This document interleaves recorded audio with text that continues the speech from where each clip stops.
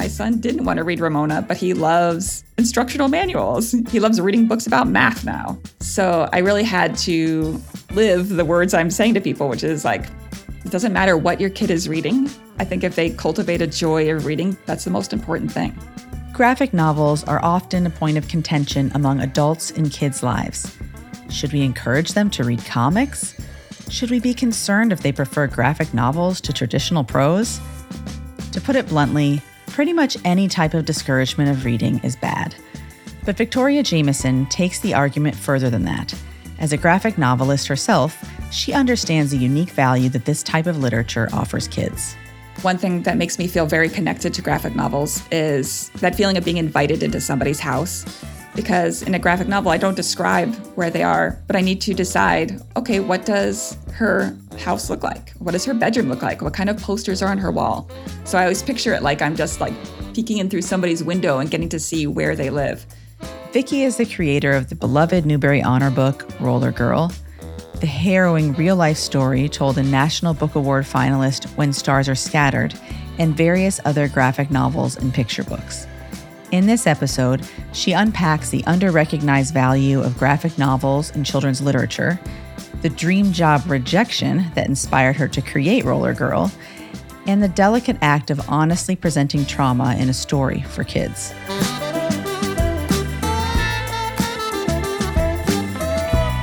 My name is Jordan Lloyd-Bookey, and this is The Reading Culture, a show where we speak with authors and reading enthusiasts to explore ways to build a stronger culture of reading in our communities.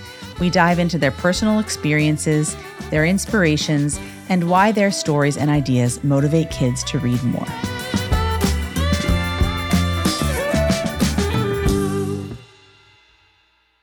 What were you like as a kid? You know, younger first. Younger, then we can get to middle school, but like elementary school age. Elementary school, I was very shy, very quiet. I think people just thought I didn't talk, especially in school I had my best friend. So I always talked to my best friend. I felt like I was good with one friend. But when I went to family functions or was in larger groups, I was just very quiet. Yeah. Were you one of many siblings or just you? I have an older brother and a younger brother. So I'm the middle child, but I was the only girl. So I never felt like I had middle child syndrome. Like I always had plenty of attention, but I just always liked to go off in my own imagination. I think I had lots of stuffed toys that I played with, and I was pretty content on my own to not be bothered by my brothers. I could just entertain myself for a good long time. And then so in middle school, it was sort of the same thing. You were more to yourself or always had like one or two good friends? Yeah, I think everything got exacerbated in middle school like it does for most kids. My family moved from Pennsylvania to Florida when I was in 7th grade. And so I'd stayed in the same town up until then. So I knew everybody, we knew all our neighbors. I had my kind of comfort. But we moved to a new state and everything totally changed. Like everything I thought I knew about being cool or making friends just didn't work. And then that's really when the shyness kicked in. I was just so embarrassed, so self-conscious, so afraid to talk to anybody. But as a kid, I read a ton. My mom took us to the library all the time. It was kind of our second home. She wasn't a certified librarian, but after a while, we went there for so long, she just started working at the library. Really? So you're here all the time anyway, just work here. She was a stay-at-home mom when we were younger, and she was always volunteering. She organized the summer reading program at the library. So just always felt like it was part of our lives. Like I had kind of an ownership, I felt like, over the library. So yeah, I read all the time. My favorite books were Ramona. I love the Ramona Quimby books. They're the ones I read over and over and over and over again. Did you find, when you were in middle school, were you still in the library a lot, into books a lot in middle school? Did things shift when you moved, or were you always kind of bookish throughout? No, I actually had kind of a pause in my reading life in middle school and even high school. When I moved, I was so afraid to do anything. I don't remember going to the library that often with class in middle school. It's just kind of a room there. And I wish I'd had that safety and comfort of being able to go to the library. I just never did. And I think school, I was very academic. I was always concerned about getting good grades. So through middle school and definitely to high school, I just read what we read in class, focused on my grades, and reading for pleasure kind of took a back seat. The things I did read for pleasure were rereading. I loved Anne of Green Gables as I got, into middle school. And that was something I reread a lot for comfort because I felt so awkward and uncomfortable at school. It really was nice to have that comfortable world to slip into. I've read that you didn't read comics. You weren't into comics when you were young. Is that true? I wasn't into comic books. So I never read like Spider-Man, X-Men, Superman, just because it felt like that wasn't my interest. I loved books like Ramona that was talking about real kids, real families. But I did love the Sunday comics. I read Calvin and Hobbes, loved Calvin and Hobbes, and the books that they put together of Calvin and Hobbes. For Better or for Worse was one of my favorites because that was about real kids.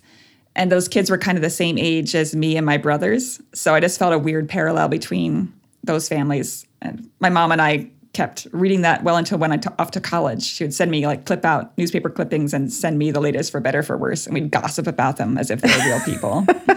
Okay, so you did find yourself interested in comic strips, but comic books, at least as they were then, were not something that you gravitated towards.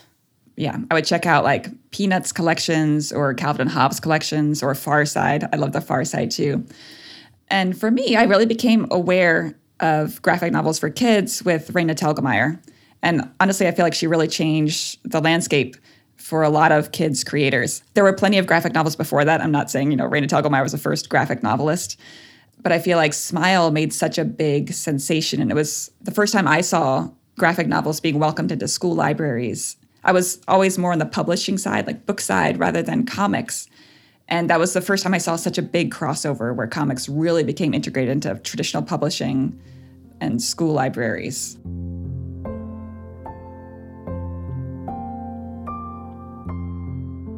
Beezus opened the basement door and gently set Picky Picky on the top step. "Nighty-night," she said tenderly. "Young lady," began Mr. Quimby. Young lady again. Now Beezus was really going to catch it. "You're getting altogether too big for your britches lately. Just be careful how you talk around this house." Still, Beezus did not say she was sorry. She did not burst into tears. She simply stalked off to her room. Ramona was the one who burst into tears. She didn't mind when she and Beezus quarreled. She even enjoyed a good fight now and then to clear the air. But she could not bear it when anyone else in the family quarreled. And those awful things Beezus said, were they true? "Don't cry, Ramona." Mrs. Quimby put her arm around her younger daughter. "We'll get another pumpkin." But it won't be as big," sobbed Ramona, who wasn't crying about the pumpkin at all. She was crying about important things like her father being cross so much, now that he wasn't working, and his lungs turning black, and Beezus being so disagreeable when before she'd always been so polite to grown-ups and anxious to do the right thing. "Come on, let's all go to bed and things will look brighter in the morning," said Mrs. Quimby. "In a few minutes." Mr. Quimby picked up a package of cigarettes he had left on the kitchen table, shook one out, lit it, and sat down, still looking angry. Were his lungs turning black this very minute? Ramona wondered. How would anyone know when his lungs were inside him? She let her mother guide her to her room and tuck her into bed. "Now don't worry about your jack-o'-lantern. We'll get another pumpkin. It won't be as big, but you'll have your jack-o'-lantern." Mrs. Quimby kissed Ramona. "Good night." "Nighty-night," said Ramona in a muffled voice. As soon as her mother left, she hopped out of bed and pulled her old panda bear from under the bed and tucked it under the covers beside her for comfort. The bear must have been dusty because Ramona sneezed. "Gesundheit," said Mr. Quimby, passing by her door. "We'll carve another jack-o'-lantern tomorrow. Don't worry." He was not angry with Ramona. Ramona snuggled down with her dusty bear. Didn't grown-ups think children worried about anything but jack-o'-lanterns? Didn't they know children worried about grown-ups? Beverly Cleary was born in 1916 and released her first novel in 1950. The first time Ramona Quimby was introduced was in 1955. Amazingly, what Cleary tapped into nearly 70 years ago still feels relevant and fresh. Ramona's run lasted 44 years, but the impact on generations of readers and writers continues to this day. You may remember one of my earlier guests, Renee Watson, whose Ryan Hart series was inspired by Ramona. There are many reasons why Cleary's readers have felt such a deep connection with Ramona. For Vicky, it was all about the raw realness of the character. It was the way that Cleary was able to put on paper exactly how it feels to be a kid, in that messy, confusing, and gritty kind of way. I think the reason I loved Ramona so much was that I felt like she I guess it was Beverly Cleary, but I feel like Ramona was saying things I felt all the time. I worried about things all the time. And I remember that feeling of grown-ups thinking we had it easy. I remember my dad saying things like, you kids have it made in the shade. You don't have to work. You don't have to pay taxes. You've got nothing to worry about. And I was like, I worry all the time. I worried about robbers breaking into our house. I worried about hurricanes coming and blowing our house down. And I think these worries and fears kids have are just as real as grown-ups' fears. And in many ways, they're stronger. Because now when I hear, a noise at night, I'm like, it's probably the wind. I'm not going to worry about it and go back to sleep. But as a kid, I'd hear a noise and I'd be like, that's someone breaking into my house and they're going to come in and kill my entire family. Yeah. I think as grown-ups, I have that life experience to know it's probably not someone breaking into my house. But as a kid, it just felt like anything could happen. I didn't have that experience to tell me it's probably okay. Yeah, that's such a good point. And I definitely, remembering those stories of Ramona, that makes complete sense. So Beverly Cleary and Ramona have obviously had this really strong impact on your life, on your reading life. Do you feel like Ramona has an equal impact on your storytelling as a writer? Definitely. So one part of my early career, I think every book I've written has aspired to be Ramona. And my whole career, I've been like, I was really inspired to be a writer and an illustrator because of Ramona. And an early story, early in my career, before I wrote Roller Girl, I had just wanted to be an illustrator. I hadn't really written that many things before. So one day I actually got an email from HarperCollins, and I'd sent them postcards, with samples of my work. And they said, we're reissuing Ramona and looking for a new illustrator. Would you like to be up for the job? I was like, this is my dream come true. This is what I was born to do. I really felt this was my calling, my destiny. Like I'd finally made it. And so I took all the books out of the library. I reread them again for the first time, I'd say in 10 years. And I carefully put together my package of samples and I sent it to the publisher. I made it through the first round of cuts, but I didn't make it through the second round of cuts. They went with somebody else. And I was devastated because I really thought this was what I was meant to do. And, I was super broke. I was working part-time jobs trying to become a children's author and illustrator. But that was also the same time I had started playing roller derby. And so I think some of that strength from Ramona had to come out then, where I was like, okay, I won't be doing Ramona, so I'll just need to do my own thing, create my own characters, and try to channel Ramona that way. And so that's when I really dug into making Roller Girl. And that's what really inspired me, I think, to really set about creating my own stories, was that rejection. What was it that made you just say, I feel prepared, ready to also write, to actually create something in its entirety and not just, a part of it? Was it that rejection that led you to that? Or, where did that link happen? I think I started writing my own stories because it stemmed from drawing. I often tell kids that when I write a story, it always starts with drawing for me. I think other authors obviously work differently. But when I started off in my career, I started working at a publisher. I was working at HarperCollins as a book designer. And I was pretty bad at that job. And a big part of my job was taking notes during meetings. And I was also bad at that part of my job because that's when I started drawing. Doodling them? I was doodling. Not even doodling to what they were talking about. I was like in my own head, like doodling a pig doing gymnastics. Right. And the best book. Okay, but go ahead. So good. Yeah. So that was like the impetus for my first book, because I kept drawing this pig like ice skating just because I thought it was funny, just amused myself. And that really was the inspiration to write a story, because I'd worked in publishing enough to see how illustrators were hired. So I was like, do I wait for someone else to write a story about a pig in the Olympics and then they somehow pick me to illustrate it? Like, that's a 1 in a 10 billion chance. That would never happen. I just need to write these stories so I can draw a pig doing gymnastics. And yeah, that was really how I started writing and illustrating, because I had things in my head I wanted to draw. So I'd write the stories to go along with it. And then for my first graphic novel, I had only done picture books up to that point, maybe 3 picture books. And I was playing roller derby and I was obsessed with it. And I was like, how can I make a picture book about roller derby? And my derby friends and I were trying to come up with ideas, and they were all terrible because it's a violent sport. It's not really picture book material. That was when I read Smile. Smile had just come out, and I read it.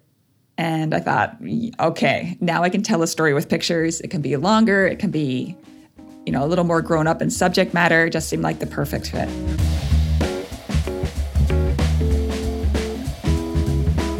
Graphic novels, specifically of the sort that Vicky creates, are rapidly becoming a more popular and accepted medium for young readers of all ages. As we heard from Vicky, when she was a kid, this type of content simply wasn't around. She just cited Raina Telgemeier's Smile as the first time she even became aware of this niche, but even that came out as recently as 2010. With Roller Girl hitting shelves in 2015, Vicky became a bit of a pioneer of the format, though she's hesitant to call herself that. It's exciting to see how it's growing. I definitely don't feel like a pioneer. I always feel like I said, I think Raina Telgemeier, Cece Bell, especially Raina, I think she really opened the doors for all the books that we see today. Roller Girl's main character is a feisty 12-year-old girl named Astrid. Astrid's story begins when she decides to go to roller derby camp, and to her surprise, her best friend opts to go to ballet camp instead.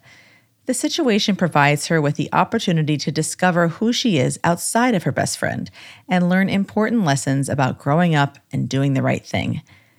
Astrid is an incredibly relatable character, especially for young girls. Sometimes she gets things right, sometimes she doesn't, but she always strives to do her best. While the story and writing on their own are wonderful, the medium of a graphic novel is a major reason why this character is so effective. I think for graphic novels in general, one thing that makes me feel very connected to graphic novels is that feeling of being invited into somebody's house. Because in a graphic novel, I don't describe where they are, but I need to decide, okay, what does her house look like? What does her bedroom look like? What kind of posters are on her wall?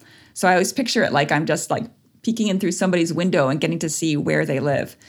And for me, that creates a really intimate reading experience because you're just in their house. You're invited into their house, into their families, into their bedroom. And that makes you feel connected right away. As for Astrid in general, I think for all of my books, they all kind of go back to my experiences, things that happened to me when I was a kid, my feelings. I try and remember as honestly as I can the way I felt. And a big part of Roller Girl, I don't think Astrid is very much like me, but one thing she was like me in was that she really loves her best friend. And I think that's where a lot of the feeling for that book came from. Because when I moved to Florida, I left my best friend, Nicole, who lived in Pennsylvania. And I just remember that hurt and how bad it felt. And again, where grown-ups sometimes don't take the issues of kids very seriously, grown-ups would be like, oh, you're going to make new friends. It'll be fine. But that was a big loss for a kid. It was the first real loss I think I had. And so I wanted to really dive into that and how she would feel if she had this loss and felt this betrayal and how hurt she would be and the way she would react honestly if those things happened. Despite the unique qualities graphic novels offer young readers, the medium has still faced a bit of a struggle for validation. Ask any bookseller or librarian, or me, and they will certainly have stories to share about parents who express concerns that their kids will only ever read comics. While Vicky loves and understands the value of graphic novels, she empathizes with parents who struggle with their children's reading journeys.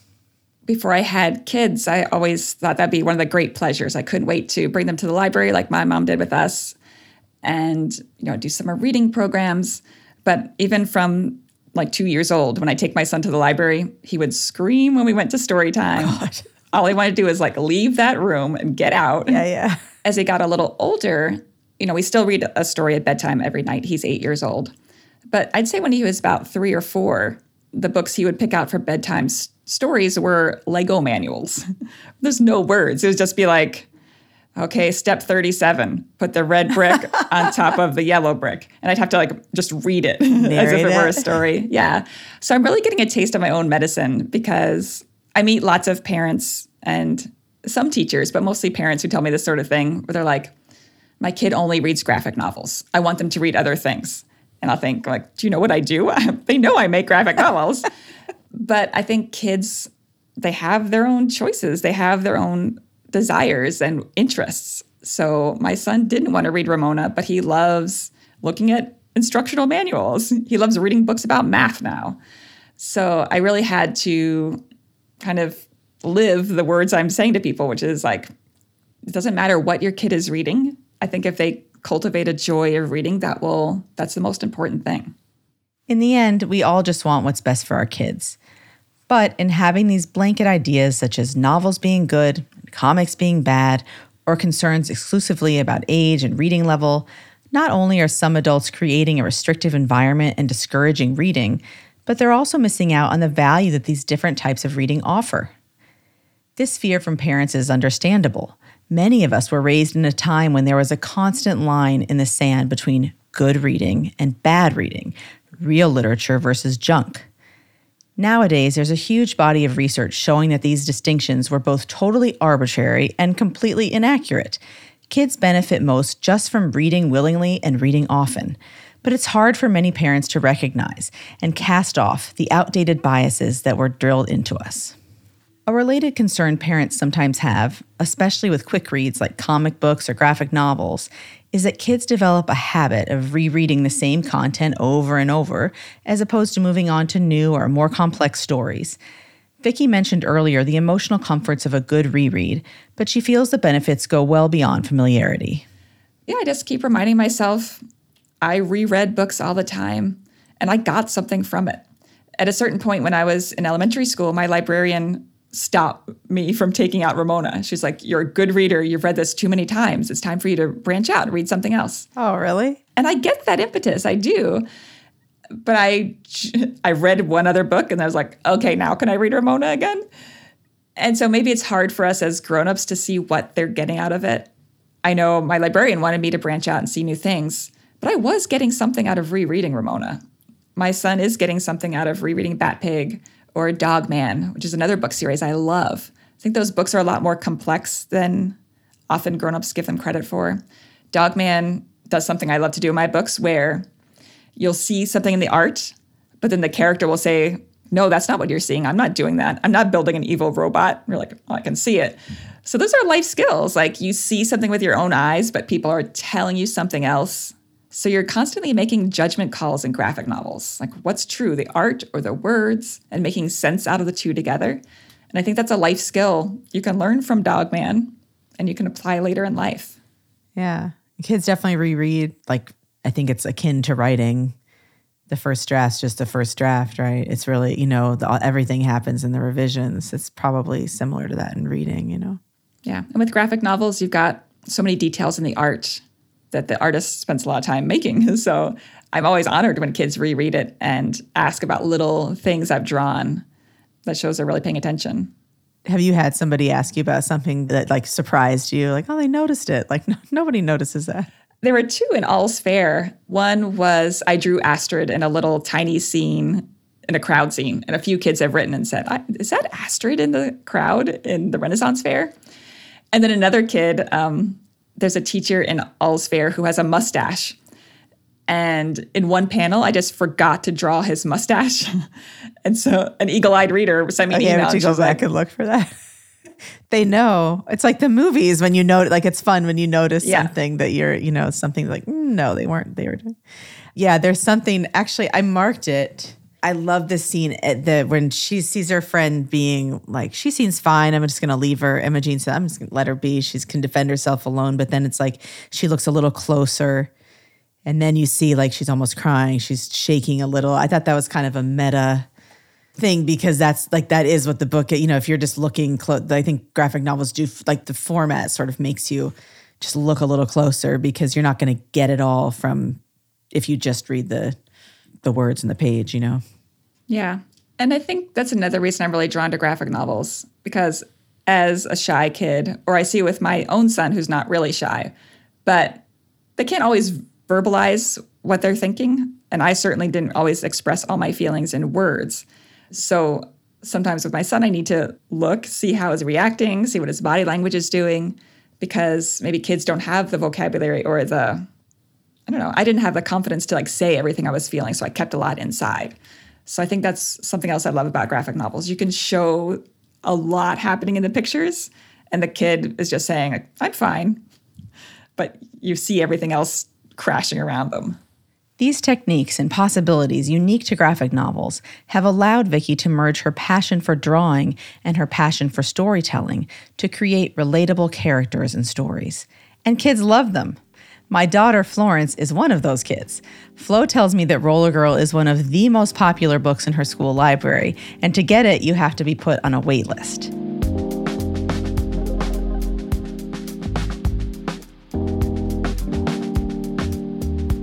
In 2020, Vicky brought a much deeper and emotional story to the panels to truly test their capabilities. When Stars Are Scattered is a true account of Omar Mohammed's journey fleeing Somalia and living at a refugee camp in Kenya with his younger brother, Hassan. Omar himself was a co-author. As with Roller Girl, When Stars Are Scattered hooked Florence, she had her own question for Vicky about the writing process. What was it like writing someone else's story since your other books are mostly about your own experiences? Yeah, it was very different. I talked before about how I was very shy as a kid. I'm more outgoing now, but I'm still a pretty introverted person. I think a lot of authors are, where I spend a lot of time in my own little studio making up my own stories in my head. And this was the first time I worked with a co-author. I felt uncomfortable sometimes because I had to ask Omar very personal questions, hard questions about some of the hardest points in his life. Yeah, I felt kind of bad sometimes asking these questions. But I felt very lucky in having Omar as my co-author because he's a very warm person. He's very funny and very welcoming. And the only reason I made this book in the first place was because he wanted to tell his story. So anytime I started to worry about that, about asking those questions or apologize for making him, asking him to elaborate on some difficult part of his story, he'd say, don't worry, thank you for asking these questions. I want my story to be out there. You're helping me tell my story. But it did take some getting used to. And I also had to learn to really remove myself as much as possible in the story. And that was kind of a learning process for me. I was used to just writing fiction so I could make things up. So in the early stages of When Stars Are Scattered, if I reached a point where I didn't know what would happen next, I would try and make something up. But it would never work. And it was wrong. And I'd show it to Omar and he's like, no, that's not what happened. Here's what actually happened. And it was a much better for the story. And I had to learn that, this is not my story at all. My job was not to put myself into it in any way as much as I could. My job was to listen and to write down what Omar is saying and try to remove myself as much as possible from the equation. I tried to be more of a reporter than anything else, which was new for me. Yeah. Do you remember some of the things that you would have to ask him or certain scenes in the book that were you realize I need more? Yeah. And actually, I never had done any reporting or interviewing really before.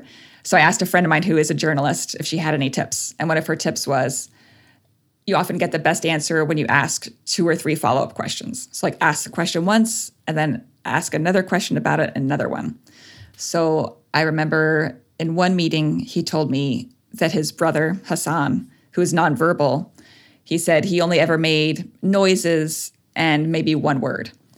And so I asked, what was that word? And he said the word was huyo.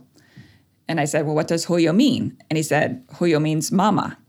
And even now I get goosebumps when I say that because I remember him telling me that and just I think I held it together for the rest of our meeting.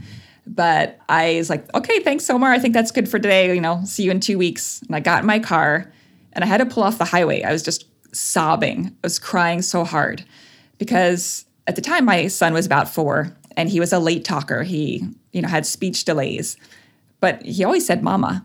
And so just that feeling of this kid who only said one word his whole life, and it's mama, it's something like that I would never have been able to make up. It was so impactful to me. And now actually Hassan is a grown-up, and he actually says a second word, which is I, which also means mama. So now he says 2 words, but they both mean mama. Oh my God, I'm crying. I can see you're crying. Okay. Was there difficulty in having him go back and revisit memories that he probably didn't want to? Yeah. And that was something we had to discuss in writing the book because no one becomes a refugee because your life is easy. Lots of difficult things happen to Omar. One of the scenes we struggled with how to portray in the book was Omar saw his father killed in front of him. That's why he ran. But how do you show that in a book for children, meant for young writers, for young readers, and be honest, but not be graphic or overwhelming? So there were lots of details like that we had to really navigate carefully because we wanted to be honest. Because the truth was, he was a kid. Most refugees in the world are children. So children all over the world live these realities, but not to present it in a way that's overwhelming or terrifying to children in the US who have the luxury, the privilege of not facing those things in lives, hopefully. I think, like you said, graphic novels give you this like intimacy because you really are seeing something as you're reading it, and you get this. I liked how you described it, like you're peering into the window. In this case, you're like peering into the window of someone's life and story. And what this type of story would be something that maybe would be very difficult for kids of certain ages, certainly to read, to otherwise consume. But I think that When Stars Are Scattered makes it possible to really share an experience, with younger kids. Yeah, I hear that from teachers a lot, that it's graphic novels is kind of a way to introduce hard, complex subjects to younger readers. But honestly, I don't think about how it's going to be received while I'm writing it. I never really thought, I'll write it as a graphic novel because more kids will read it that way. I thought a graphic novel was good for Omar's story for myself just because I was unfamiliar with what a lot of things look like. Our imagination is limited kind of by our experiences. So one example is when Omar told me he and his brother lived in a tent for 15 years. I picture like a tent you buy at a camping store or you see in cartoons. I'd never seen tents that people made themselves or how they use sticks to bind them together and then they use tarps from the United Nations to put on top. Or like school. I didn't know what school in a refugee camp looked like. So as a graphic novel, I could show what life looked like, what homes look like, bathrooms, what the camp looked like. That's something I had no experience with. So I didn't know what it looked like until I looked up photographs of it. So I think it's a bonus that kids love graphic novels, that it's more accessible for them. But for me, it just feels like, it felt like the best way to tell Omar's story. And it's the way I love telling stories. I think there's so much you can do. It's so rich because you have words, you have pictures. Sometimes they say the same things. Sometimes they say opposite things. There's such an interplay between the two that I feel like there's so many possibilities. Yes, so many possibilities.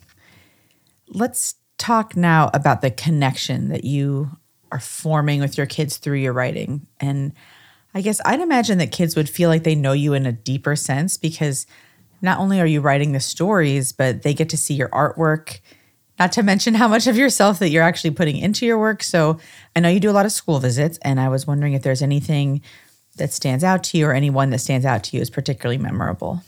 One that comes to mind just because it was a few weeks ago was, I know in your podcast you've talked a lot about book bans and all the challenges librarians are facing, and it's just made librarians' jobs so difficult. And I went to a school recently in a town that's made national news for book banning. And the librarian had contacted me a few weeks before my visit. She was like, I'm getting some objections. Do you have like list of your awards? So I could say like, no, we really should have this author here. She's not problematic. So I was really nervous about that day because it was a very conservative town. There were some people who objected to my coming. And I was like, this is going to be awful. It's going to be a terrible day. But then I went to the school and everybody was so warm and so welcoming. The students were so excited.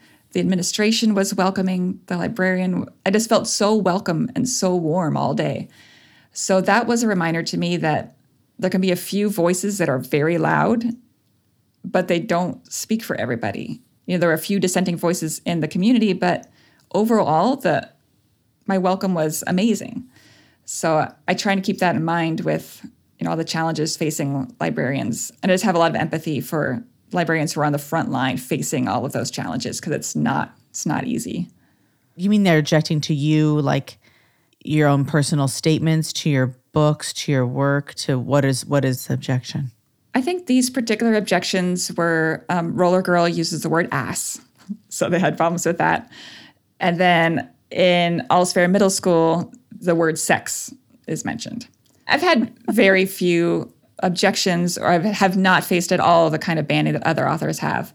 But when I receive those few emails, it's like, well, why did you include the word ass? This is a book for children. Children shouldn't be facing that kind of language.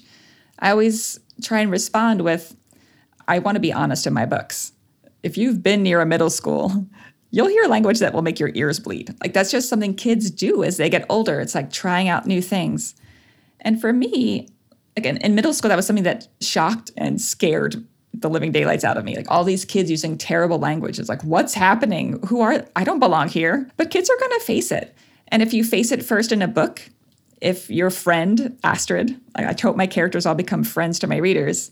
Like if your friend gets called a bad name and you see how they can react to it, how they can turn it around and not let it define them, I hope that will give kids the confidence to face those own things when they face them, because they're going to face them. It's not an if, it's a when.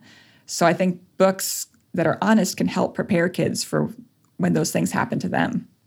When you go to the school, you said you felt welcome. Do they make you like lots of signs? Do you get to meet with everybody all at once, just certain classes, like at the one you went to recently? Did you make signs? It's always nice. Students are often the ones making the artwork, so I love that. Usually it's, schools have limited funding, so usually I visit, do big assemblies for most of the grades. Yeah. But one of my favorite parts is always if I can have lunch with students. Sometimes librarians will have contests or make a comic or write an essay about why you want to meet the author.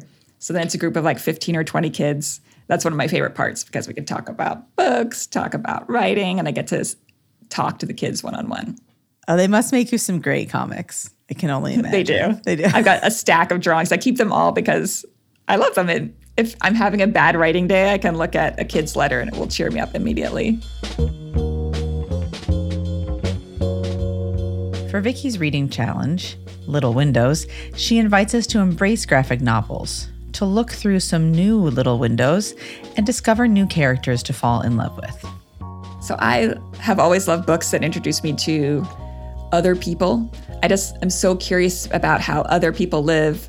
As a kid, I loved hearing about other kids' families and their home lives and how they live their lives. So I picked out a list of graphic novels that I think do a great job of introducing you to different characters you'll love, characters you'll cheer for, and follow on their journeys. So yeah, it's just a selection of graphic novels that I love. One of my favorites of all time is El Deafo by C.C. Bell, which I'm sure a lot of your listeners have read already, but it's one of my favorites. I include it on every list. Along with newer books like Swim Team by Johnny Christmas and The Tryout by Christina Soontornvat was one of my favorite recent graphic novels. There's so many great ones to choose from these days. It's like a wealth of great graphic novels. You can check out Vicky's challenge and all of our author reading challenges at thereadingculturepod.com.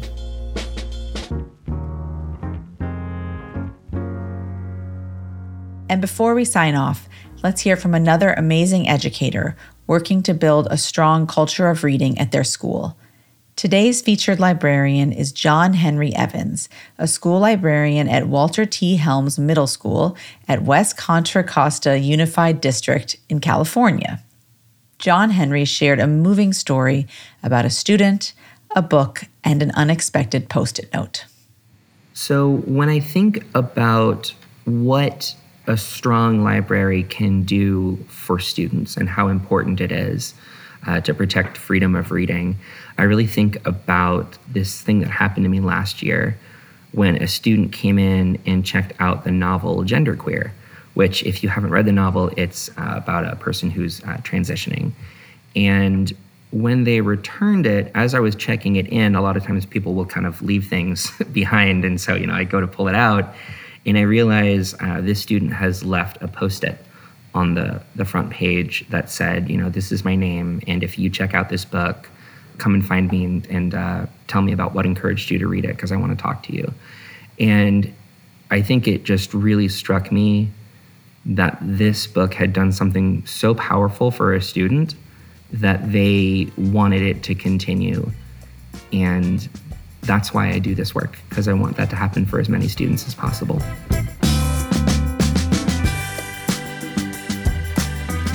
This has been The Reading Culture. You've been listening to our conversation with Victoria Jamieson. Again, I'm your host, Jordan Lloyd Bookey, and currently I'm reading The House of Eve by Sadiqa Johnson and Moonflower by Kaysen Callender. If you've enjoyed today's show, please show some love and rate, subscribe, and share The Reading Culture among your friends and networks. To learn more about how you can help grow your community's reading culture, you can check out all of our resources at beanstack.com.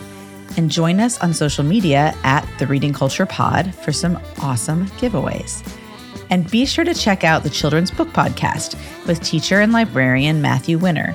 It's a podcast made for kids ages 6 to 12 that explores big ideas and the way that stories can help us feel seen, understood, and valued. You can find it wherever you listen to podcasts. This episode was produced by Jackie Lamport and Lower Street Media and script edited by Josiah Lamberto Egan. We'll be back in 2 weeks with another episode. Thanks for joining and keep reading. All right, that should do it.